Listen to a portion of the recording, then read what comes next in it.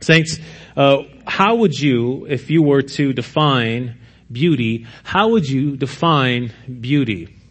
How would you define beauty, or what is beautiful? Webster's Dictionary is a good place to start, and it defines beauty as the quality or aggregate of qualities in a person or thing that gives pleasure to the senses, or pleasurable, exalts the mind or spirit. In other words, beauty, according to Webster's Dictionary, is the qualities that make up the person, and these qualities that make up the person is what allows them to be beautiful.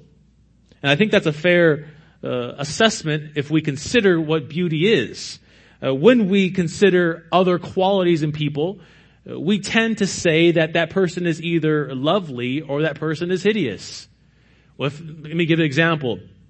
If we know someone who is constantly and consistently nice and sweet, as many of you ladies are in this church, and some of you men as well, but majority of you ladies are nice and sweet, we would say that is a beautiful person. That person is a beautiful person. We may say that person has a beautiful heart, a beautiful personality. Some of you like the language of a beautiful spirit. And of course, we can look at people, and based off their appearance, we can say that person is beautiful, right? But beauty in many ways is subjective to us and how we see what beauty is. What's beautiful to some might be hideous to others. Let me give you an example. When we're in Los Angeles, me and my wife, she likes to go to this place called the Getty Museum. And the reason why she likes to go is because, she likes to take pictures, and we like to walk around because overall it's a beautiful place. But inside, the main reason why people go is they go for the art. And one time we walked around and we scrolled and we looked at all the art, and I didn't understand any of the artwork. And to me, it was just weird and dumb. But to some people, they go and they see that artwork as beautiful, as amazing, as glorious. To some people, a newborn baby is a beautiful thing. But to some people, an aborted baby is a beautiful thing. To some people who like sports, boxing is a beautiful sport, or basketball is a beautiful sport. But to some people, they hate basketball. They can't stand boxing. They don't understand what's going on. So our taste in beauty typically relies on our own subjective feelings and how we perceive what beauty is. But saints, I have to ask, is there a beauty out there that transcends our tastes? Is there a beauty that goes beyond what we define as beautiful? Is there one who goes beyond what we like and what we dislike, and we say that this thing is simply beautiful? No matter what anyone says, no matter what anyone's opinion is, this person is beautiful. And for the Christian, the one who is the most beautiful to us is unquestionably the Lord Jesus Christ. The one who is the most loveliest to us is Jesus Christ. And the beautiful thing about Christ being most lovely to the Christian is not simply his appearance. For we read in Isaiah 53 that there was no appearance that would draw people to Christ. His appearance wasn't something that was lovely. When Christ was walking on the earth, they didn't say, man, look at that glorious man right there. That is the God-man who's going to save us from our sins, off of just appearance alone, right? But we see Christ as beautiful for what he has done, but also who he is. He is the God-man. And what he has done, he has saved us from our sins. And what we come to in the Song of Solomon chapter 5 is the bride is searching for her husband. And as she goes along the town searching for her husband, these daughters of Jerusalem approach her and they ask, who is this one whom you're searching for? Who is this one who has caused you to be lovesick? What is he like? What is his appearance of? And what we see in verses 10 through 16, one of the most beautiful descriptions of our Lord and Savior, Jesus Christ. We see Christ's beauty and his loveliness put on all display. So saints, if you have a Bible, would you please stand for the reading of God's Word? And we will be reading chapter 5 of the Song of Solomon, verses 2 through 16. Verses 2 through 16, the Song of Solomon. It reads this: I slept, but my heart was awake. A sound, my beloved is knocking. Open to me, my sister, my love, my dove, my perfect one. For my head is wet with dew, my locks with the drops of the night. I had put off my garment. How can I put it on? I have bathed my feet. How can I soil them? My beloved put his hand to the latch, and my heart was thrilled within me. I arose to open to my beloved, and my hands dripped with myrrh. My fingers with liquid myrrh on the handles of the bolt. I opened to my beloved, but my beloved had turned and gone. My soul failed me when he spoke. I sought him, but found him not. I called him, but he gave me no answer. The watchmen found me as they went about in the city. They beat me, they bruised me. They took away my veil. Those watchmen of the walls, I adjure you, O daughters of Jerusalem, if you find my beloved, tell him I am sick with love. But what is your beloved more than another beloved? O most beautiful among women, what is your beloved more than another beloved, that you thus adjure us? Verse 10, my beloved is radiant and ruddy, distinguished among 10,000. His head is the finest gold. His locks are wavy, black as a raven. His eyes are like doves, beside streams of water, bathed in milk, sitting beside a full pool. His cheeks are like beds of spices, mounds of sweet-smelling herbs. His lips are lilies, dripping with liquid myrrh. His arms are rods of gold, set with jewels. His body is polished ivory, bedecked with sapphires. His legs are alabaster columns, set on the basis of gold. His appearance is like Lebanon, choice as the cedars. His mouth is the most sweet, and he is altogether desirable. This is my beloved, and this is my friend, O daughters of Jerusalem. Saints, you may be seated.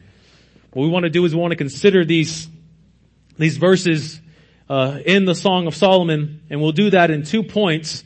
Number one is the search for Christ. The first point is the search for Christ, and the second point, the beauty of Christ. The search for Christ and the beauty of Christ. The search for Christ and the beauty of Christ. And before we begin, it is extremely cold here. So are you guys okay? Is it cold? Is it hot? Raise your hand if it's cold. Oh, just a little bit. Not a lot, because there's some people that like it cold, so just a little bit. But my hands are really cold.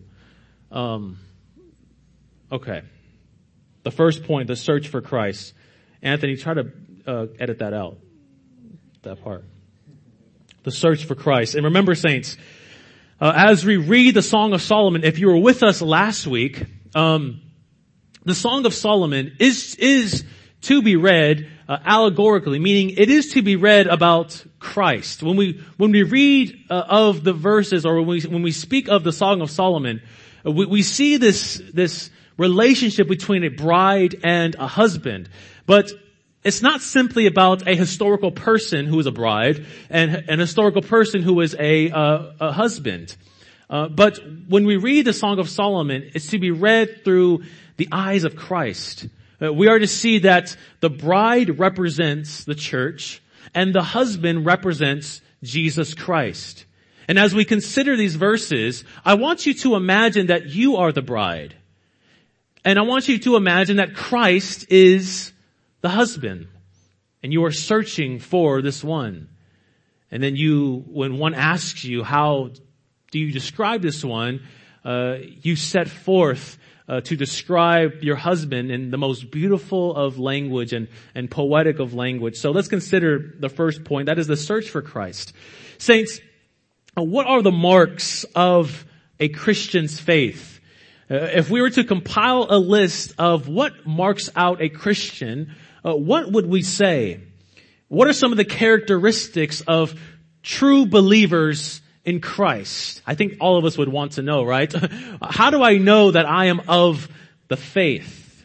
Well, first and foremost, you know that you're of the faith if you have repented of your sin and if you believed in the Lord Jesus Christ by faith, and if He has sealed you with His Holy Spirit. Apart from any of our works, anything that we can point to and say, this is how I know I'm a Christian, we must look to Jesus Christ and His perfect work and detach ourselves from anything that we can think of as far as gaining a perfect merit before holy God and gaining access to His throne room. So how do you know you're a Christian? How do you know that you're of the faith? If you believe in the Lord Jesus Christ and He has sealed you with His Holy Spirit.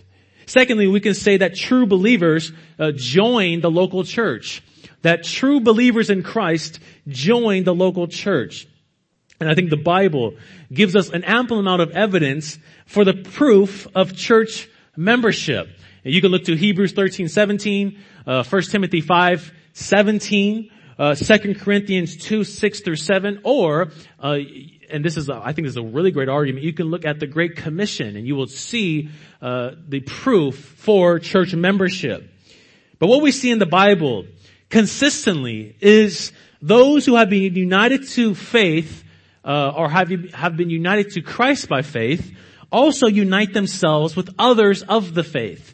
If you have been united to Christ by faith, then you unite your faith with others' faith in the church. We can say that true believers live a daily life of repentance. Live a daily life of repentance. When we during that time of confession, I pray that you are taking that time and you are using it to your most advantage. That's not a time for us to pause and simply get lost on our own thoughts, but it's a time for us to confess to our holy God that none of us are exempt. Myself, anyone is exempt from confessing to our God our sins and wanting and desiring to be cleansed from what we have done. Martin Luther has said, when our Lord and Master Jesus Christ said, repent, He intended that the entire life of believers should be repentance.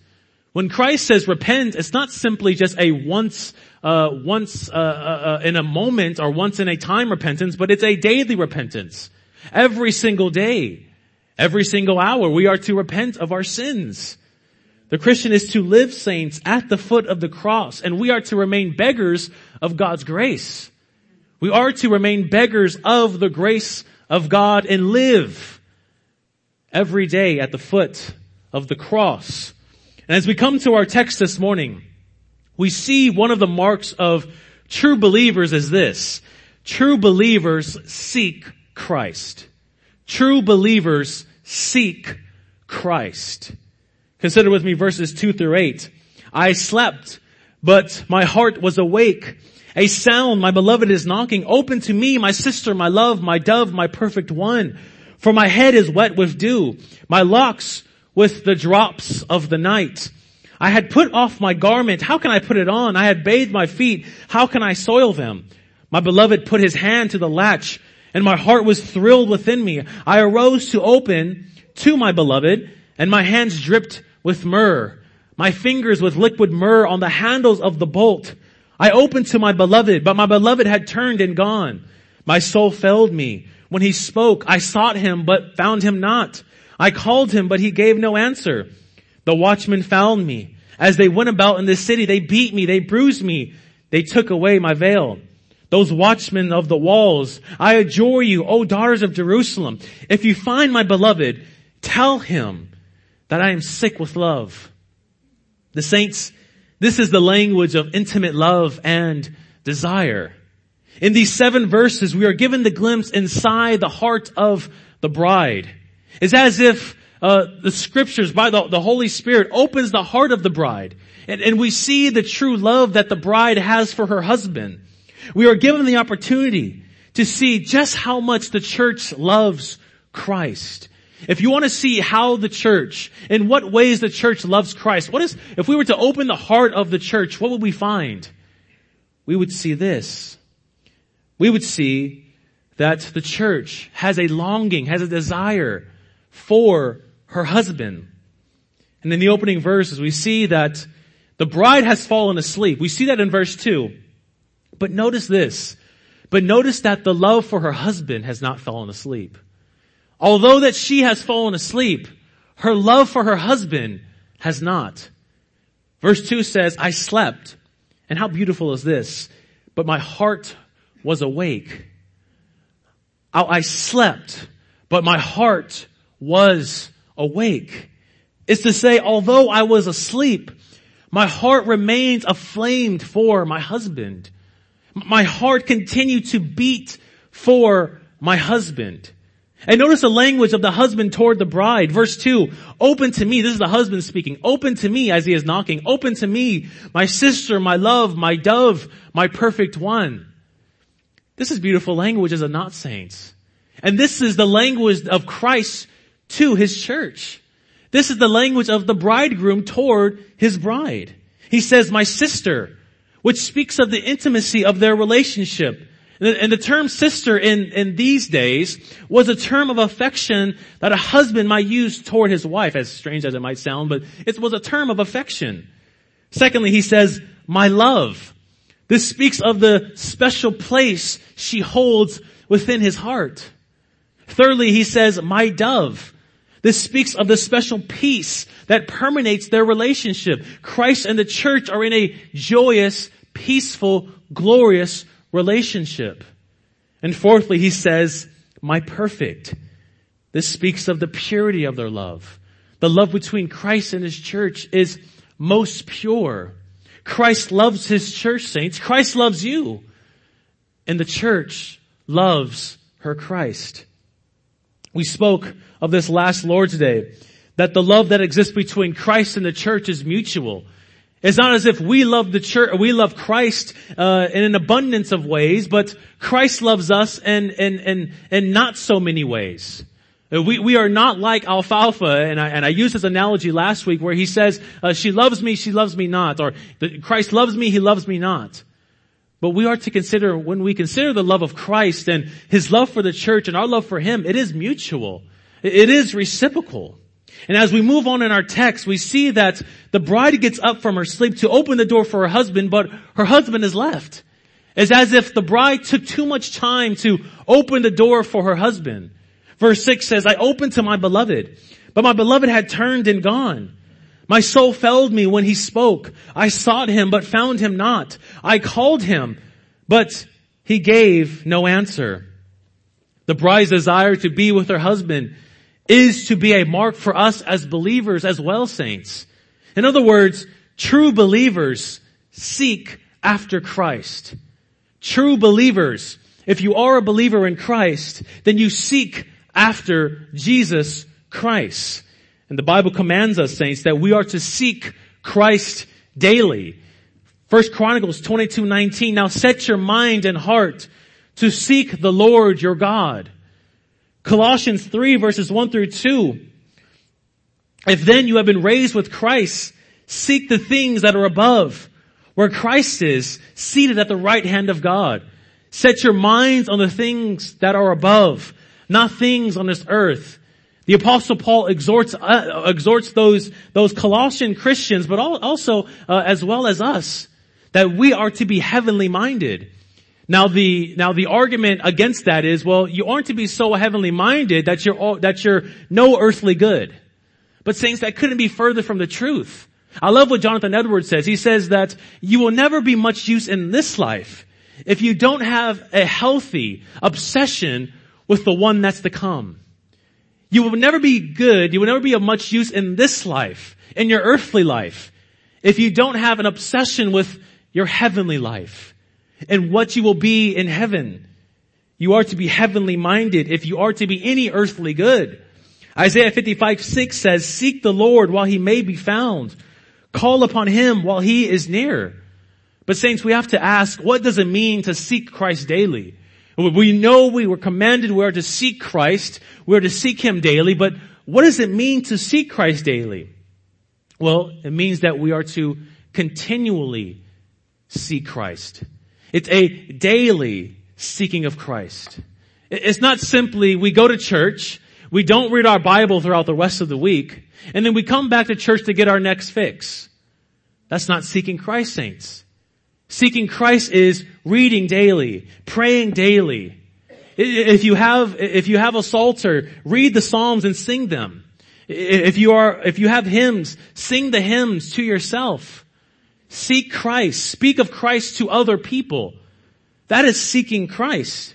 It's a setting a mind and heart on God. It's putting God above all things. It's a conscious fixing and focusing our mind's attention and our heart's affection on God. And saints, how often or how much do we need to hear that in our time of day? There's so much going on in our lives throughout the week, and our minds are so fixated on what we need to do concerning kids, concerning our job, concerning our bills, concerning all the other things in this life. And typically, we tend to give Christ our time, the most of our time, before we're going to go to sleep. That's when I'll give Christ all of my time. But saints, that's not what we are commanded here. That's not what Paul exhorts us to do. It's every single day, every single second, every single hour. We are to be thinking of our Lord and Savior, Jesus Christ. Us as Christians, we need to do that in order for us to be proper in this society. In order for us to be proper humans in this society, called out ones, we are to be heavenly minded. We are to be considering Christ and what he has done. Our mind's attention is to be toward God. Our heart's affection is to be towards God. When we seek Christ, saints, it's allowing Christ to have every chamber in your body and mind. It's allowing him to have all of you. Seeking Christ is a desire to read and know more of Christ. We are to read our Bibles, but we are to read as well other books that speak of Christ. Other works that speak of Christ. We are to know more of our Christ. It's a desire, saints, to commune with Christ in prayer. When we pray, we're not just praying to an imaginary God, but we are praying to the triune God, the one who is three in one, the Father, Son, and Holy Spirit. It's not allowing, saints, when we see Christ, the pleasures of this world, to compete with the infinite joy that is found in Jesus Christ. That's what it means to seek Christ. Now, I'm not saying we are to never go to a movie, or we're never to watch a basketball game and give our attention there. We're not to go out to a restaurant and eat good food and contemplate on the goodness of the steak and the mashed potatoes and all that. You are to do that. That is of your Christian liberty. But those things don't take precedence of your mind. Saints, oftentimes when I go out to a movie or to a restaurant with other Christians and other people, what's the first thing you do after you get out of the movie? You talk about the movie. What's the first thing you do after you eat that wonderful steak and mashed potatoes and that large Coke? You leave and you talk about the food. Well, how much proper is it, saints? When we leave church, we speak of the heavenly food that was poured out for the congregation through the mouth of the preacher. How proper is it to speak of our Christ after we have read, after we have listened to a sermon? We are to be remained coram Deo, in the face of God every single day. Charles Spurgeon sums up how to seek Christ nicely. He says, meditate upon his spotless character. Review the sufferings which he endured on Calvary. Follow him into the grave, and from the grave to the resurrection, and from the resurrection up to the stairway to his triumph throne. Let your souls dwell upon each of his offices as prophet, priest, and king. Pour over each one of his characters and every scriptural title. Pause and consider every phase of him. And we have done this Begin again and yet again. When you have meditated on Christ, when you've considered his threefold office, when you've considered his person and work, you do it again. And then you do it again. And then you do it again. That is why we preach to you the gospel. The same, if you don't know, the message of me and Antonio, it's the same every single week. It's Jesus Christ. You need to hear Jesus Christ. And then when you get tired of hearing of Jesus Christ, you need to repent and hear Jesus Christ again. He is the sum and substance of preaching. He is the sum and substance of the word. He is the sum and substance of the gospel. Jesus Christ. So saints, since we are to seek of our Christ, or seek Christ, where do we look? We are to seek Christ daily, but where do we look when we want to seek Christ? Well, the first place we look is God's Word. We have to consider God's Word. If we want to find Christ, if He is there to be found, then we must seek, the first place we must look is God's Word. Christ says in John 5:39, you search the Scriptures because you think in them you have eternal life. And it is they that bear witness about me. All of Scripture, all of divine revelation from Old to New Testament speaks of Jesus Christ. It's about one person, and the person is our Lord Jesus Christ. Saints, the story of the Bible, if we were to sum up the story of the Bible, it's a story of the glory of God through the redemptive work of the incarnate Son, Jesus Christ. It's about God getting glory through the redemptive work, through the person and work of Jesus Christ. The Bible, saints, is all about Jesus Christ. William Ames has said, the Old and New Testaments are reducible to these two primary heads.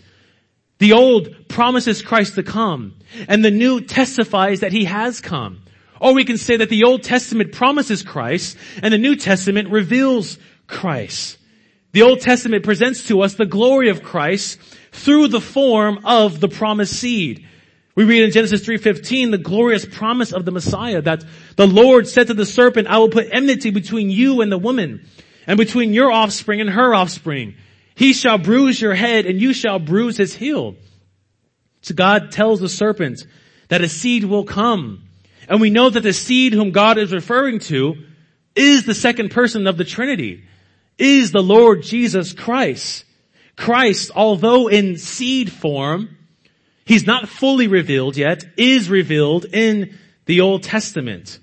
And here in Genesis 3:15, we have what many say is the thesis statement of the Bible. When you write a paper, there is a thesis statement that the rest of the paragraphs is going to work out, is going to examine more and bring more to light. Well, the thesis statement of the Bible is this promised seed that will come and crush the head of the serpent. And the rest of the Old Testament is the outworkings of Genesis 3:15. We can say that the Old Testament is Genesis 3:15 played out, acted out on a cosmic scale. All subsequent revelation serves to unfold this redemptive plan of salvation, that the seed will come and crush the serpent's head. And as we move on into the New Testament, we see that the one who was promised in Genesis 3:15, God kept His promise in the person and work of Jesus Christ. So saints, if we want to see Christ, then we are to begin at the place where God has revealed to us His Son in His Word. We are to seek Christ in His Word. Do you seek Christ in His Word daily? And now saints, that doesn't mean that you are to read one psalm a day, one proverb, and then be done with your Bible reading for the day. You can give more of your time to God's Word. You can give more of your time to the treasures of Christ that are found in God's Word. God's Word is not simply reading one verse a day, or simply reading the verse of the day from your favorite Bible app. That's not seeking Christ with all of your heart, mind, and soul. It's pouring all of yourself into God's Word and allowing yourself to see Christ in a way that you've never seen Him before, and then meditating upon that Christ. Secondly, we see Christ at His church. Jesus says in Matthew 18:20, for where 2 or 3 are gathered in my name, there I am among them. A lot of bad churches, big churches, love to use this verse and say God is in the midst, but God is not in their midst. God is not in the midst of these churches who distort the gospel, who distort the Christ, who distort His word. But saints, I can say that Christ is present with us now. How can I say that? Because we preach God's word faithfully.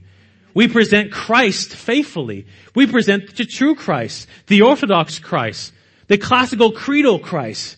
That's who we present to the church. If Christ is to be found, then we must go to the place where Christ meets with His people. And as the word goes forth, the preacher's job, saints, if you want to know what my job is to teach and remind you of the glory and greatness of Christ.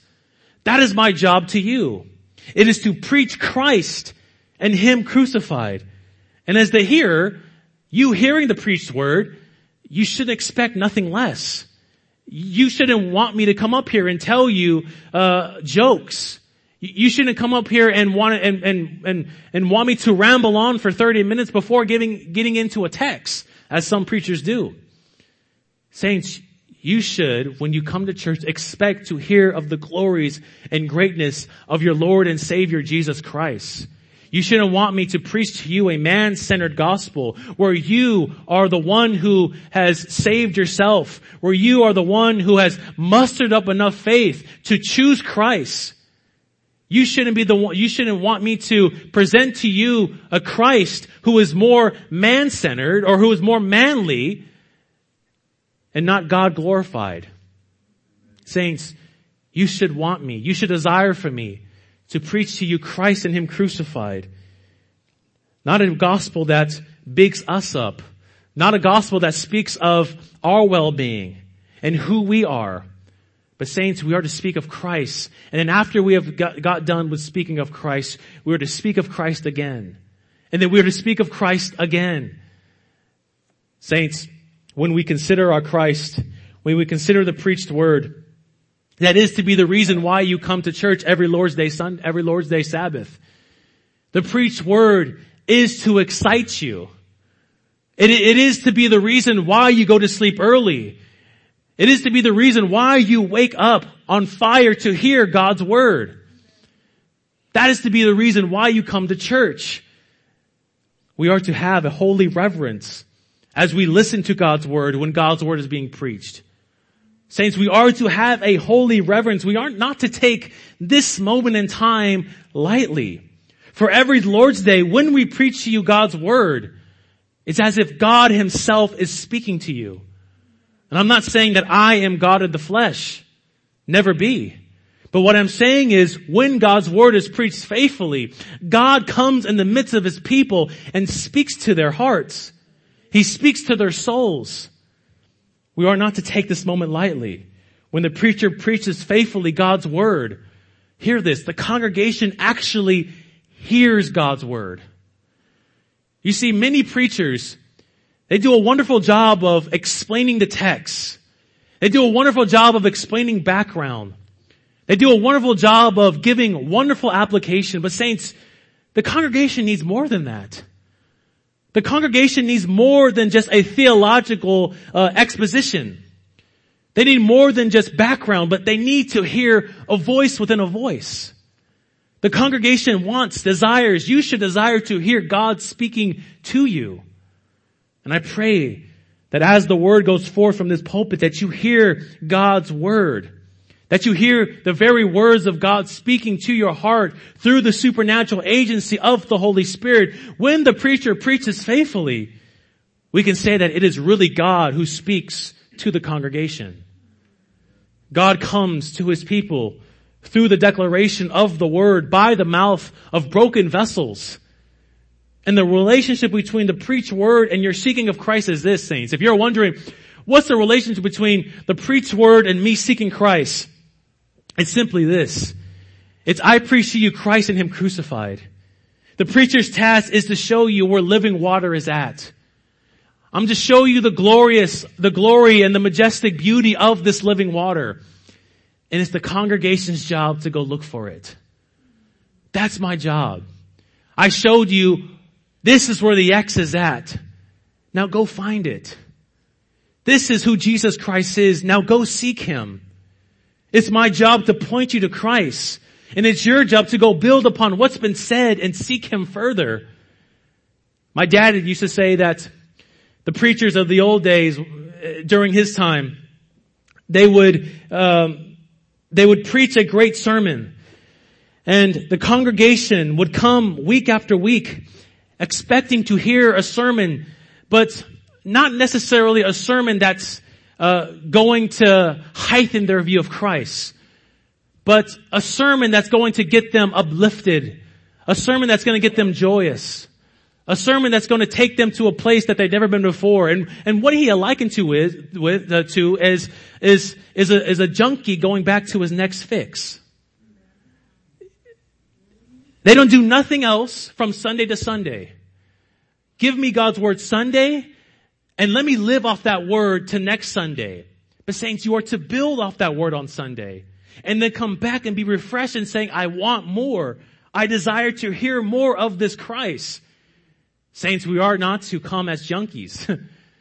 And please do not take any offense to that, because none of you are drug addicts, okay? But we aren't to have that type of mindset when we approach God's word. As if, let me get my fix on Sunday, do nothing with God's word throughout the rest of the week, and then come next Sunday and preacher, tell me what you, give me something. Give me my next high. We aren't to approach God's word that way. Saints, you as the congregation, you are to build upon all that's been said from the preacher. Secondly, we seek Christ by participating in the Lord's Supper. If God's word is not enough to get you up in the morning or for the Lord's Day, then the Lord's Supper should get you up excited. For in the Lord's Day, we look back at the life and death of Jesus Christ. Today is my anniversary. And I'm sure that, and we've already done it, but I'm sure we're going to be looking at old pictures of the wedding. We're going to be looking at when I proposed to my wife. We're going to be looking at all these things, probably videos and all this other stuff. But how much more, saints? Every Lord's Day, we consider Christ and we look back at the greatest event, the greatest person, the one life, that one perfect life that was lived on our behalf.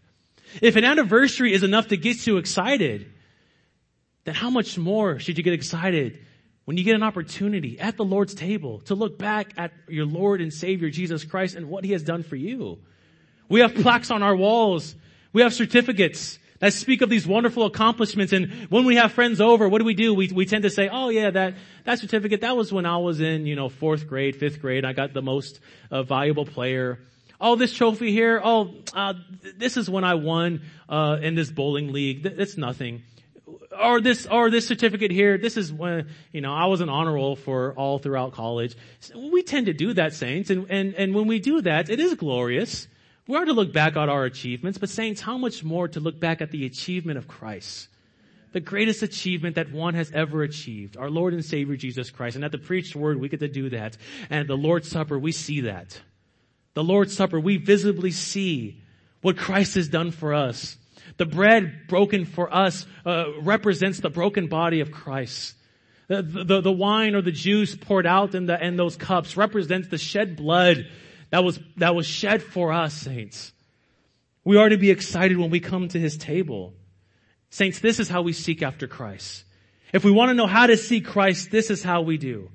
Our hearts is to be likened to the bride's heart towards her husband in our text this morning. If you want to know how is our heart to be toward Christ, it is to be likened to this bride's heart toward her husband. And as the bride searches for her husband, others question, why is she searching? Verse 9 says, what is your beloved more than another beloved? Or most beautiful among women? What is your beloved more than another beloved, that you should thus adjure us? You hear the language here? In other words, what's so special about your husband? How has this one caused you to be lovesick? What's so special about him? What is your beloved more than another beloved? Meaning, how is your beloved distinct from all these other beloveds? Look at all these other beloveds here.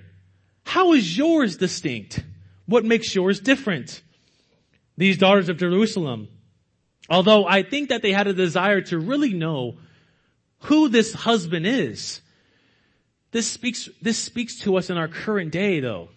When we consider the words of these daughters of Jerusalem, saints, is this not the language of the world? When we consider Christ and Him crucified, what does the world say? What makes Christ so special?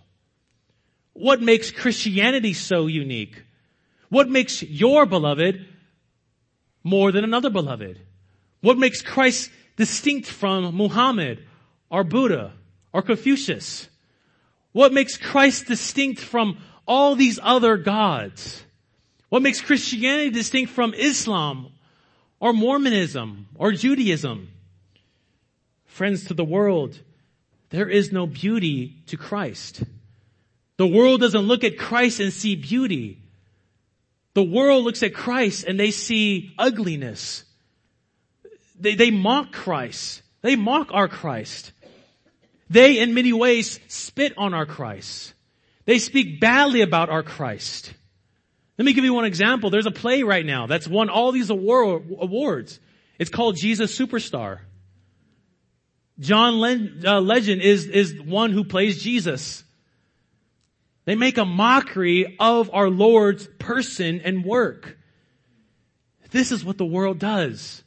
This is how they see Christ. They see no form of beauty in our Lord. And saints, as long as you're in Christ, you need to understand this, that you will always be misunderstood by the world.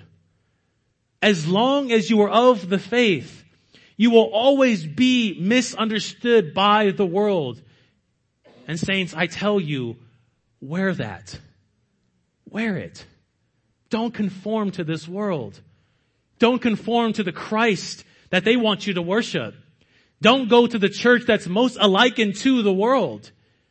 You see, that's one of the problems in these larger churches that we see across America on TBN and Daystar and all these other channels, where these churches are more likened to how the world wants them to do church.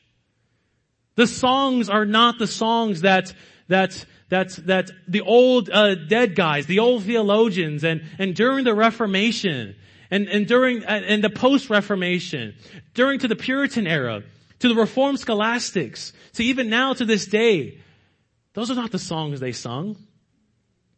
Those are not the songs, the hymns that they sung. That's not how they preached the word. And that's how the world wants us to do church, saints. They want us to do church how they want us to do church. Yes, you can have your church, but it better conform to our ideas. That is why you see now women being pastors. That is why you see now women being elders. You see now homosexuals being ordained as ministers. Because the church is conforming more and more to this world. But saints, we are to look at our Bibles. We are to consider our Christ and say that Christ is leading this church. And since Christ is leading this church, we are not to conform to the world's leading. We are to conform to everything God has prescribed for us in His Word. If God has said it, then we are to do it. If God has not said it, then we are not to do it. Saints, the world will never understand why you are seeking Christ. And saints, young people who are here, I hope that you understand that. That the world will never understand you. And that's okay. The world will never understand why you're seeking Christ, but that's okay. Because you and the world are seeking two different things. Young people, old people, we are seeking a fountain of living water. The world is seeking broken cisterns. They're seeking water that is dirty, that cannot sustain them. We are seeking heavenly water. We are seeking heavenly food. We are seeking the heavenly God-man, who is Jesus Christ.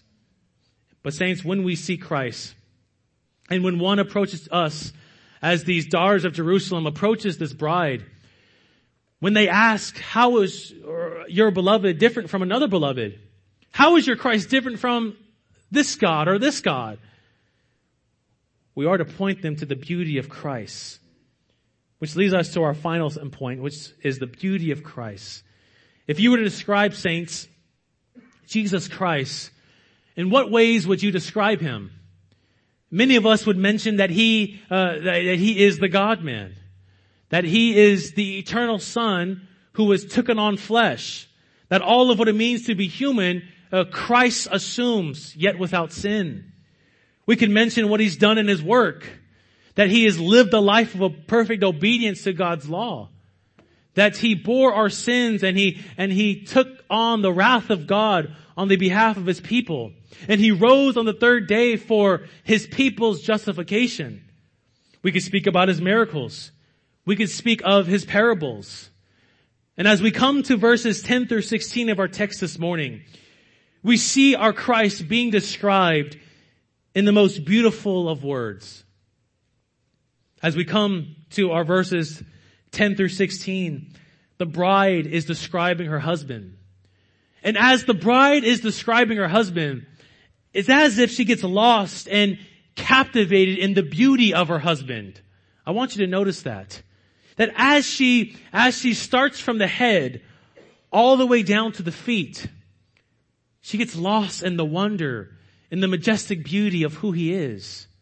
Consider verse 10. My beloved is radiant and ruddy, distinguished among 10,000. That is to say, my beloved is bright. My beloved is shining. And saints, this speaks of the glory of Christ with respect to his divine nature. And ruddy is an interesting word. It means red. But if we look more into this word ruddy, in the Hebrew, it means man or manly. Saints, this speaks of the uniqueness of Christ with respect to his person. So, when we consider verse 10, radiant describes the divine nature of Christ. And ruddy describes the human nature of Christ. Jesus is the God-man. And what verse 10 points out to us is the uniqueness of Christ with respect to his person. Christ is radiant and bright. He's white, as the King James would say, not skin color white, but he's bright as white. This is expressive of his simplicity, that there is no parts in God. This is expressive of his purity. This is expressive of his holiness. And he's ruddy as man. Christ is truly man. And notice what the rest of verse 10 says. Distinguished among 10,000. In other words, Christ is one in a million. There's nobody like him. And saints, what distinguishes Christ among others is this. Yes, his work, but also his person. Christ is distinguished by his person. There is no one like our Lord and Savior Jesus Christ. He is truly God and truly man. And saints, isn't that exactly who we needed for our redemption? We needed one who was truly God and truly man. We needed the perfect man to represent us, for Adam failed. But we needed one who would add to that work infinite value. We needed the God-man. We needed Christ to have both, to be both God and man. Verse 11, his head is the finest gold. His locks are wavy, black as a raven. This speaks of the everlasting kingship of Christ. Upon Christ's head there lays a crown, for Christ is the king. He is the sovereign ruler over all. But notice it says his locks are wavy, black as a raven. This is a beautiful description of our Christ, because it speaks of the unchanging character of Christ. Christ is unchanging. And that's what's meant when it says his hair is black as a raven. Christ remains the same. His hair doesn't turn gray. His hair never falls out, but speaks of his strength. Christ remains powerful. He remains mighty. When one grows old, what happens to their hair? It falls out. Your hair color changes. Their strength slowly diminishes. But Christ's power remains the same. His hair remains black. His power, his might remains the same. Verse 12, his eyes are like doves, beside streams of water, bathe in milk, sitting beside a full pool. This speaks of the peace of Christ. It speaks of his peaceful character. And saints, what a fitting description this is of our Christ. For Christ is to the believer our peace. Christ is our peace, saints. He is peace to us. Christ says to the disciples in John 14:27, one of my favorite verses. And if you ever get a chance, read Jonathan Edwards' sermon on this verse. He says, "My peace I leave with you. My peace I give to you. Not as the world gives do I give to you. Let not your hearts be troubled, neither let them be afraid." As Christ was going to the cross, his disciples were worried about themselves. What's going to happen to us? And what does Christ say? He says, "I don't leave you earthly riches. I don't leave you with things that a husband or that one who is going to die would leave their children. I don't leave you a will, but I leave you my peace." Christ leaves to his disciples. He leaves to us, his followers, his peace. Christ gives us his peace. What is this peace, saints? It's a peace of knowing that we are truly justified of our sins.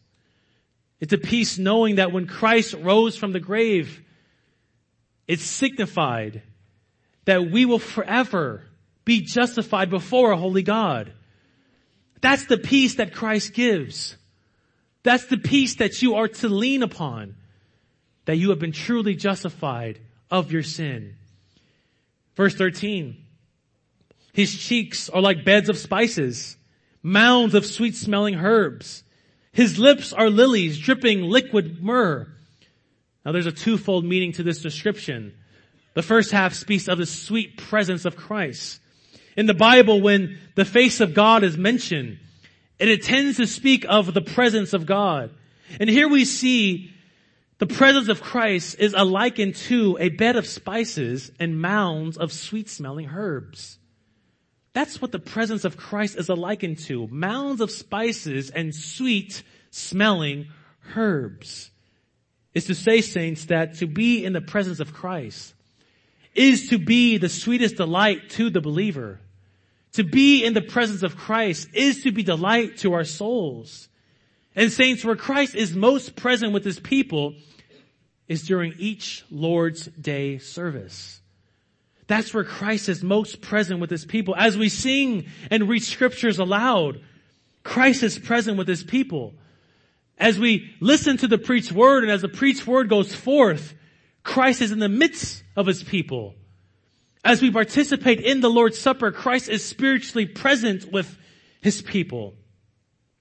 Saints, we need to have that type of perspective as we approach every Lord's Day Sabbath. This is the type of perspective we are to have when we wake up every Sunday, when we get ready for church. We are to see that Christ is going to meet us at church. If the president, and if you knew ahead of time was going to be here, how early would you come? Yeah. If the governor was to be here, how early would you come? If you knew that your grandmama, who's never been to church, was to come and she was going to meet you at church, how early would you come? How long would you stay? How much more then, saints, when we consider Christ, where he meets uniquely with his people every Lord's Day service. We are to take every Sunday seriously. We are to take Lord's Day service seriously. For Christ meets with us in a unique and special way. Unlike any other time, he meets with us. Saints, this is why the Christian soul should desire to see Christ at his church. For when we do, saints, we find the sweet smelling and pleasing presence of Christ that far surpasses anything that this world can offer. I don't know about you, but I can speak for myself that when I come to church, I always leave feeling better than I did yesterday. I always leave feeling much better than when I woke up. I always leave feeling much better than I did an hour ago. Saints, That's a testament to Christ's presence. That's a testament to the Christian seeing Christ in all of His glory, seeking Christ, and when they do, they find Him to be a delight to the soul. The psalmist says in chapter 16, in your presence there is fullness of joy. At your right hand there are pleasures of evermore. I say all of that to say this: we are not never, unless we are sick, women giving birth, or any other of those things that are serious, we are to never miss church. Under no circumstances, never miss church. Not for a basketball game, not for a baseball game, not for your grandmother who you've not seen in a million years, who is coming down and wants to see you between 10 and 12. We are not to miss church, no matter what. And I hope, saints, when you do miss church, for no good reason, you consider, I'm missing Christ. I'm missing an opportunity to be with Christ in a way that He is not with me any other day. I hope you get convicted. I hope you repent of your sins. We are to come to church with this type of seeking. So the first half of this verse speaks of the sweet presence of Christ, and the second half of this verse speaks of the word of Christ. It reads, His lips are lilies, dripping with liquid myrrh. This speaks of the weightiness of the words of Christ. Myrrh in this day was costly. It was something of great value. And here we see the words of Christ are likened to something valuable and holy. John Gill says, the words of Christ are pure words, free from all pollution, deceit, and human mixtures.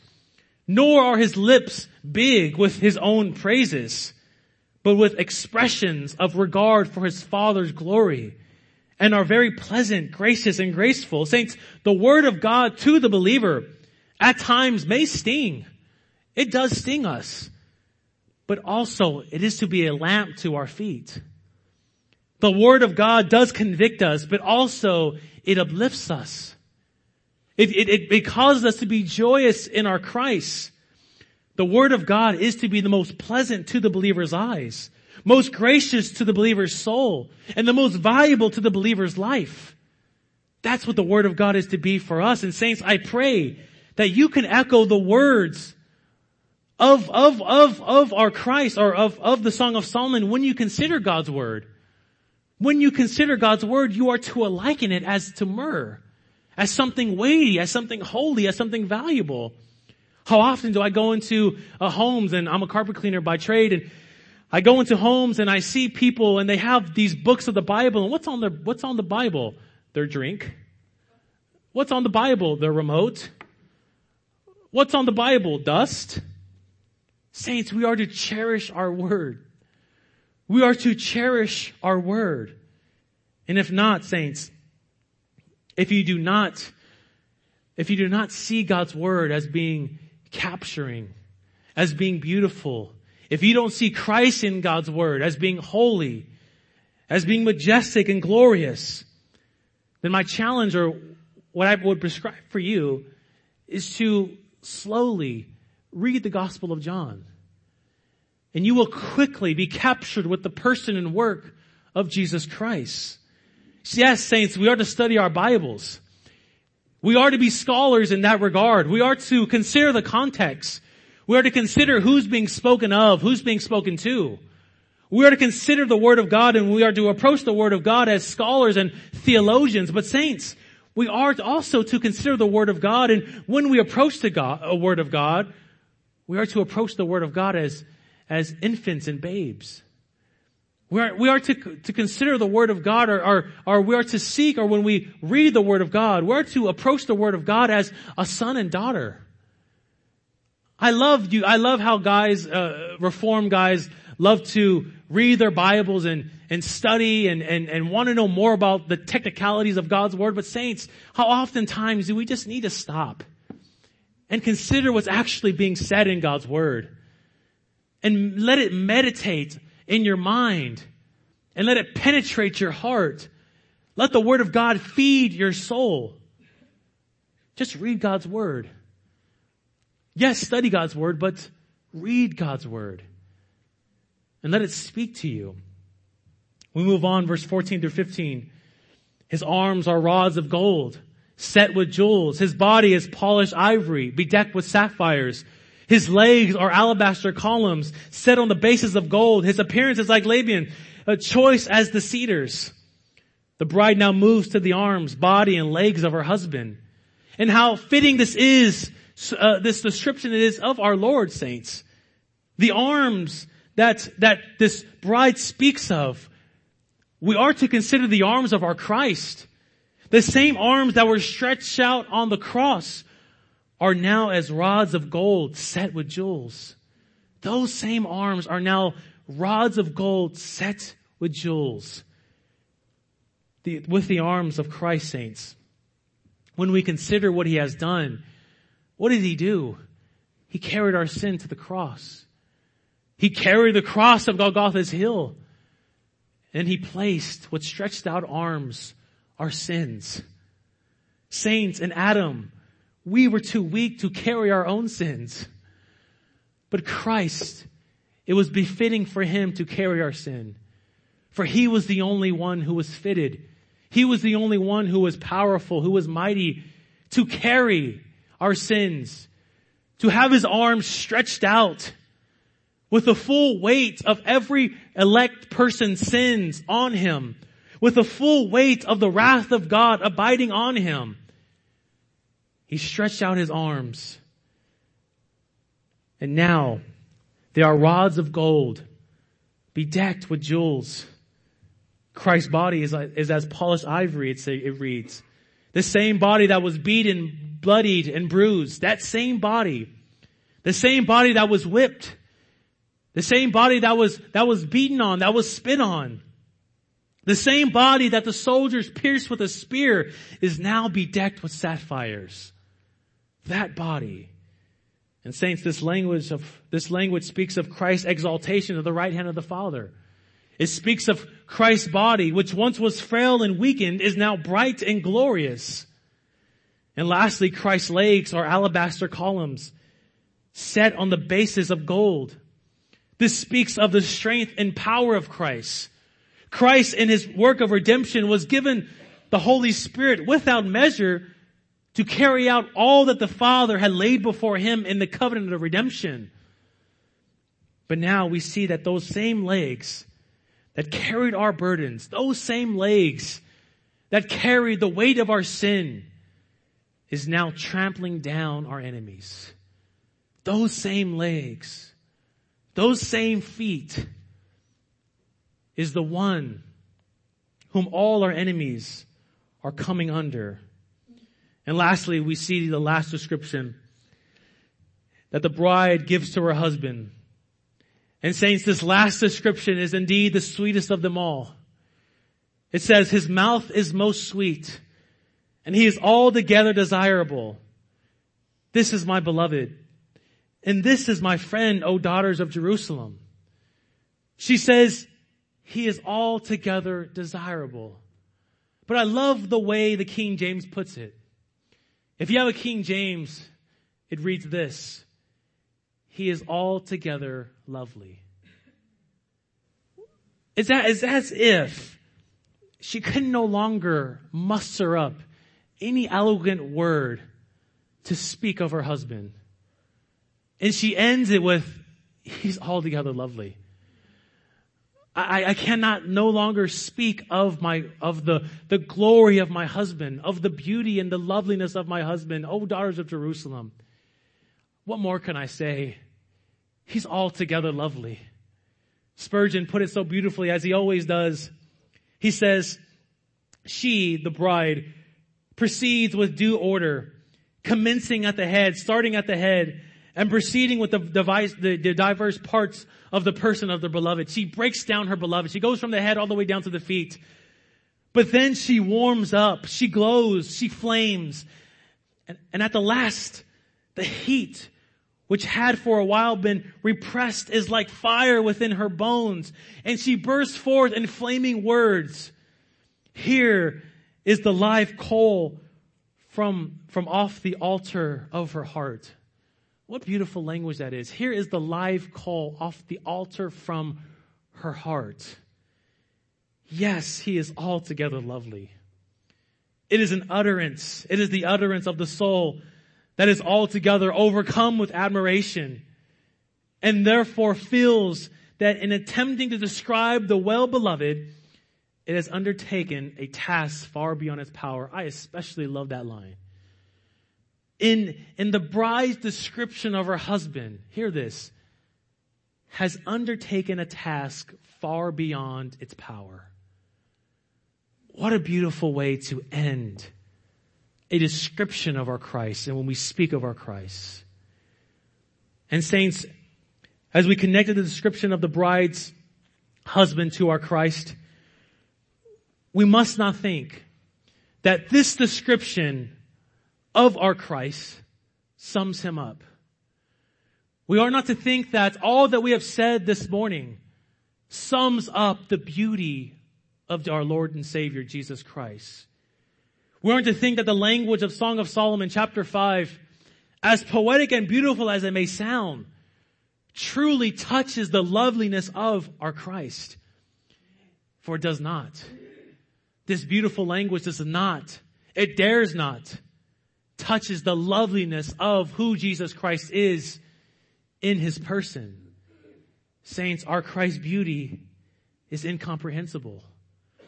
His person and work is incomprehensible. Sure, we can describe who our Christ is. We can speak of Christ in many ways, and we can use beautiful language to do so. We can use theological language to do so, but saints, we must always end with this. He is always so much more. He is this, but don't get it confused, as if I, with my words, contained him. For Christ is uncontainable. There's always so much more to what our words can speak of. Jesus Christ is always higher than our highest thoughts of him. He is always deeper than our deepest thoughts of him. He far transcends our thoughts. He far transcends our words and how beautiful we can put them together. And saints, this is the Christ who I present to you this morning. This Christ who is incomprehensible. This Christ who is lovely, but don't think that by me saying him's lovely truly puts the essence and sum and substance of his loveliness. He is more than that. And saints, as we close, how must we live in light of this sermon? As we close, how must we consider this sermon and then live in light of it? Here's one application. Seek Jesus Christ. Seek Jesus Christ. Seek Christ often. Seek Christ daily. And saints, the great promise to those who seek Christ is this, that when you seek Christ, the Lord will be found. That's the great promise of seeking Christ. When you seek him, he will be found. And saints, when you truly find Jesus Christ, when you truly see him, when you truly find our person, Jesus, this person, Jesus Christ, your eyes will look on the one who is altogether lovely. Let's pray.